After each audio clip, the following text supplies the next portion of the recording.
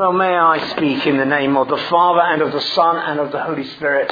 Amen. Now, in case you have your Bibles with you, there's two particular texts from this readings this morning that I want to take to anchor our this sermon in the passages that we've heard. The first one from Mark 9, as they were coming down the mountain, he ordered them to tell no one what he had seen until after the Son of Man had risen from the dead. The second is right towards the end of the passage in Corinthians. For we do not proclaim ourselves, we proclaim Jesus Christ as Lord, and ourselves as your slaves for Jesus' sake. For it is the God who said, let light shine out of darkness, who has shone in our hearts to give the light of the knowledge of the glory of God in the face of Jesus Christ. This Sunday, the Sunday before Lent, we find ourselves on the cusp of the season that a few love, truthfully most struggle with, and that is the season of Lent, with its disciplines of fasting, study, prayer and giving. Its whole emphasis is on this rather lovely Greek word, metanoia, one of a change of mindset for a specific period of time. It's a time in the Christian year where we stop, take account and reflect and then decide to very deliberately move towards the direction of the kingdom of God. It's a time where we acknowledge our temptations, a time where we acknowledge our faults. It's a time where we are conscious of our shortcoming. Then, usually around Mothering Sunday, or Laetare Sunday, we make a change in another direction the following week on what's called Passion Sunday, towards Passion Tide. And the emphasis absolutely moves off us onto the person of Jesus and his crucifixion as we focus upon the sacrificial love of God. Finally, we go into what is known as the Holy Week, or the Ceridium, with a focus on Maundy Thursday, Good Friday, Holy Saturday, and finally Easter Sunday. So you might say, what's that all got to do with a cold, wet Sunday in February, where, if truth were told, many of us are battling with seasonally affected moods, low mood, still trying to pay for Christmas, and the thought of 6 weeks fasting is probably filling you with about as much excitement as a trip to the dentist, if I'm very honest. So before we head into days like Ash Wednesday, which strangely I do like because I find it quite cathartic, I want us to have another look at this story of the Transfiguration. Because I think the Transfiguration is a very, very helpful interlude in the story of Jesus that actually is more of the reality of our lives than we actually realise. Let me just explain that to you. Now, I'm not going to ask for a show of hands of those who are feeling on top of the world right now, that everything in life is going well, and you're just living from mountaintop experience with Jesus to the other, where you are in permanent victory over sin, where every day the Bible is speaking to you, and your prayer life is absolutely alive, and you're full of hope, and the cup is more than half full, it is brimming over. Now I know that that is so far from the reality, if we're truthful, of our lives most of the time, isn't it? I'm not saying we don't have seasons or periods or moments like that, but the reality of our life is it's not like that. Perhaps you just about made it here today. You dragged yourself out of bed, had a row on the way to church, you're sat here feeling like, God, I made it, and you feel like rubbish, aren't sure if, what, how you believe about God. You're not sure if you feel forgiven, loved, hopeful. You aren't in a dark night of the soul, you're in a dark decade of the soul. You're here probably because this is what you just do on a Sunday, where even when I don't feel like it. Well, even while this sermon is going on in your head, your heart can be elsewhere because you're wrapped up in your worries. You're doing what I call ecclesiastical scrolling. Okay, if you know what I mean, what scrolling is, that's what you're doing. You're here, you're physically present. Someone's used a wonderful expression, put the screensaver's on. That is how we can be sometimes when we come to church, isn't it? Well, I'm going to say that's how I can be, and I'm taking the service. And then you come to church and you hear about an experience like this on the mountaintop. There they are, and Jesus appears to them, and he's clad in shimmering sunlight, and Moses is there and Elijah is there, and it feels like a trillion miles away from my life in Normanton on a Monday morning. It feels a long, long way away. Now, this is why I believe we need the Bible.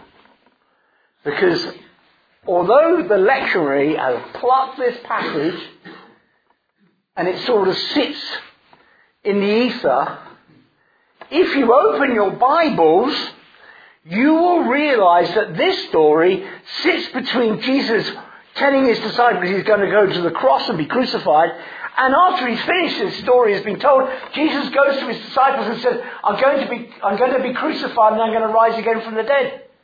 So each side of this mountaintop experience is Jesus actually unloading some fairly negative news on the disciples. In fact, he goes further. He says, not only am I going to get crucified, but guess what, guys? You get to get in on the act.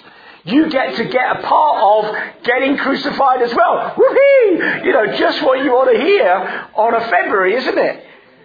So that's sometimes that's why it's quite important to put the Bible into its context.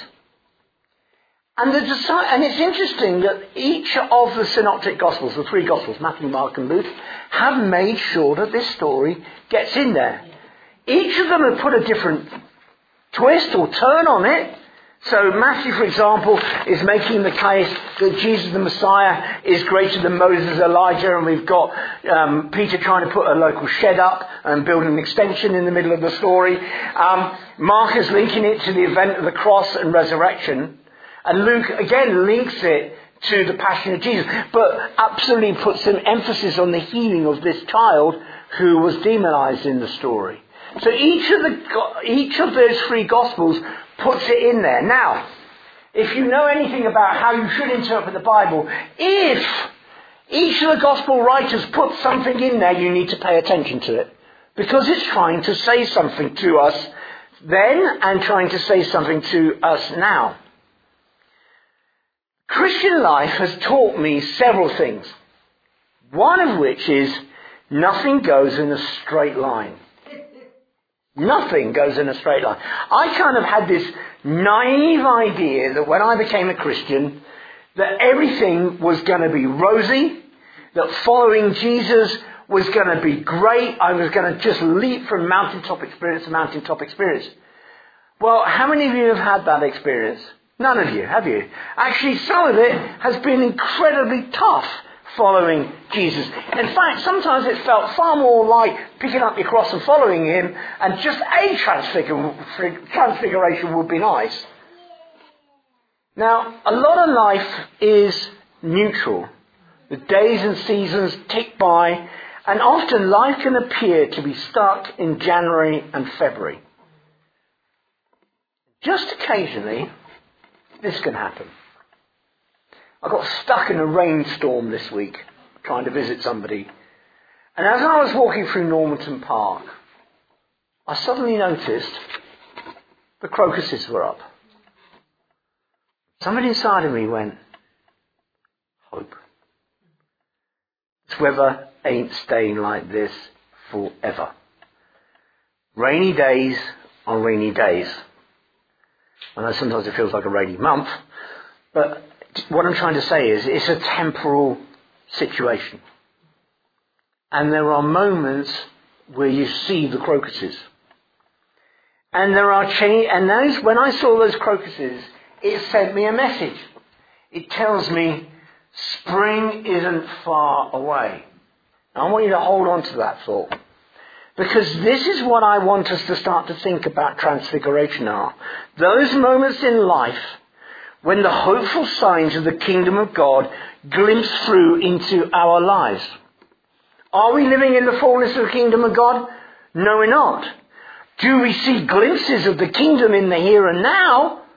Well, yes, we do. We see it in answered prayer. We see it in healings. We see it in joy. We see it in moments of love. We see it in time and time and time again. We see the kingdom of God breaking through. It's as if, like when I saw those crocuses, I thought, aha, Easter is on its way. Recently, I had a long, in fact, the ministry team meeting recently almost got completely diverted with my latest thinking, because I've been thinking an awful lot about the resurrection of Jesus.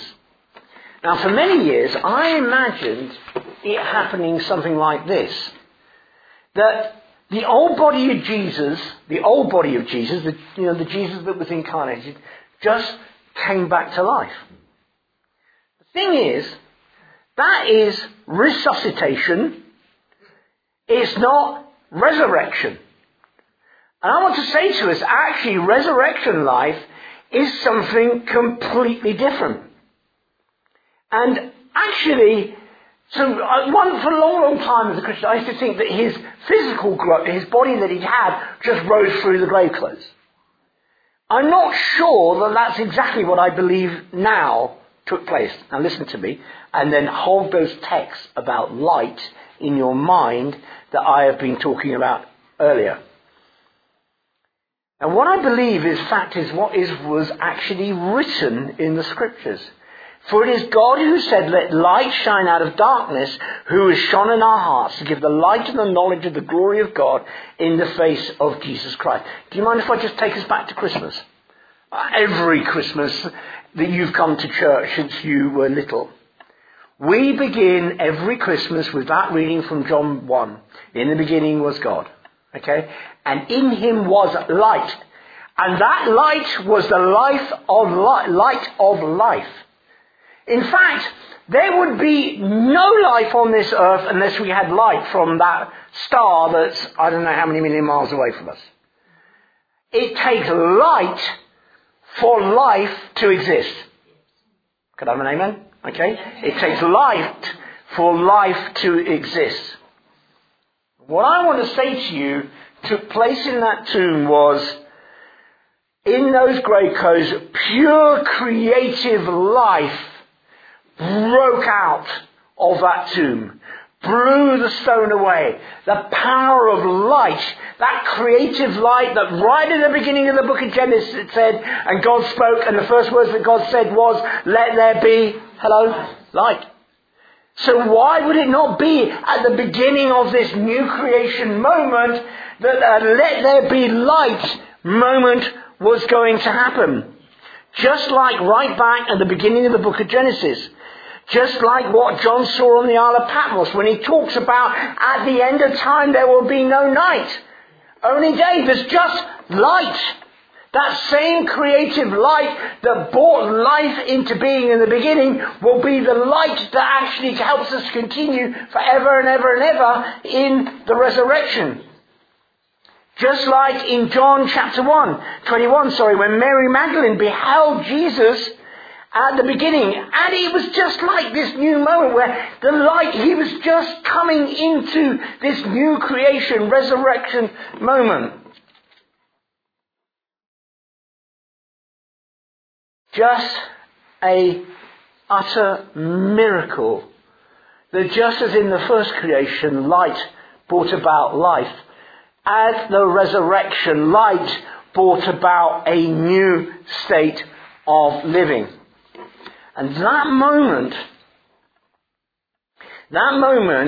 when Jesus burst out of that tomb was a moment unlike any other in the whole 14 billion year history of the universe. It was a new creation moment that took place. When God said, let there be light, right at the beginning of the creation 14 billion years ago, something happened 2,000 years ago in a tomb outside of Jerusalem. A new, let there be light moment began to happen. When Christ rose from the dead, this is what happened. Light came on. Light. Light. Now, you're thinking, why is he keeping on about this? Because I think most of us, if we're absolutely truthful, have you ever been to a football match? There's a football chant that's not very nice. But they would often sing to, I'll tell you a thing that'll make you laugh. Alternatives. There's a chap who goes to Alternatives every week, a chap called Vincent. And every time he sees me, he points at me and he goes, fat. In other words, I'm the fat man who works upstairs. That's what he says. And if you go to a football match, very often they'll say to you, they'll start a song at you, go, who ate all the pies, who ate all the pies, who ate, you ate. Now, I'm getting distracted. I think very often as Christians, we can sing, who ate all the lies, who ate all the lies, who ate, you ate. And I think this is the thing. It's sometimes because of the circumstances in which we live, we can swallow the lie that we live in darkness.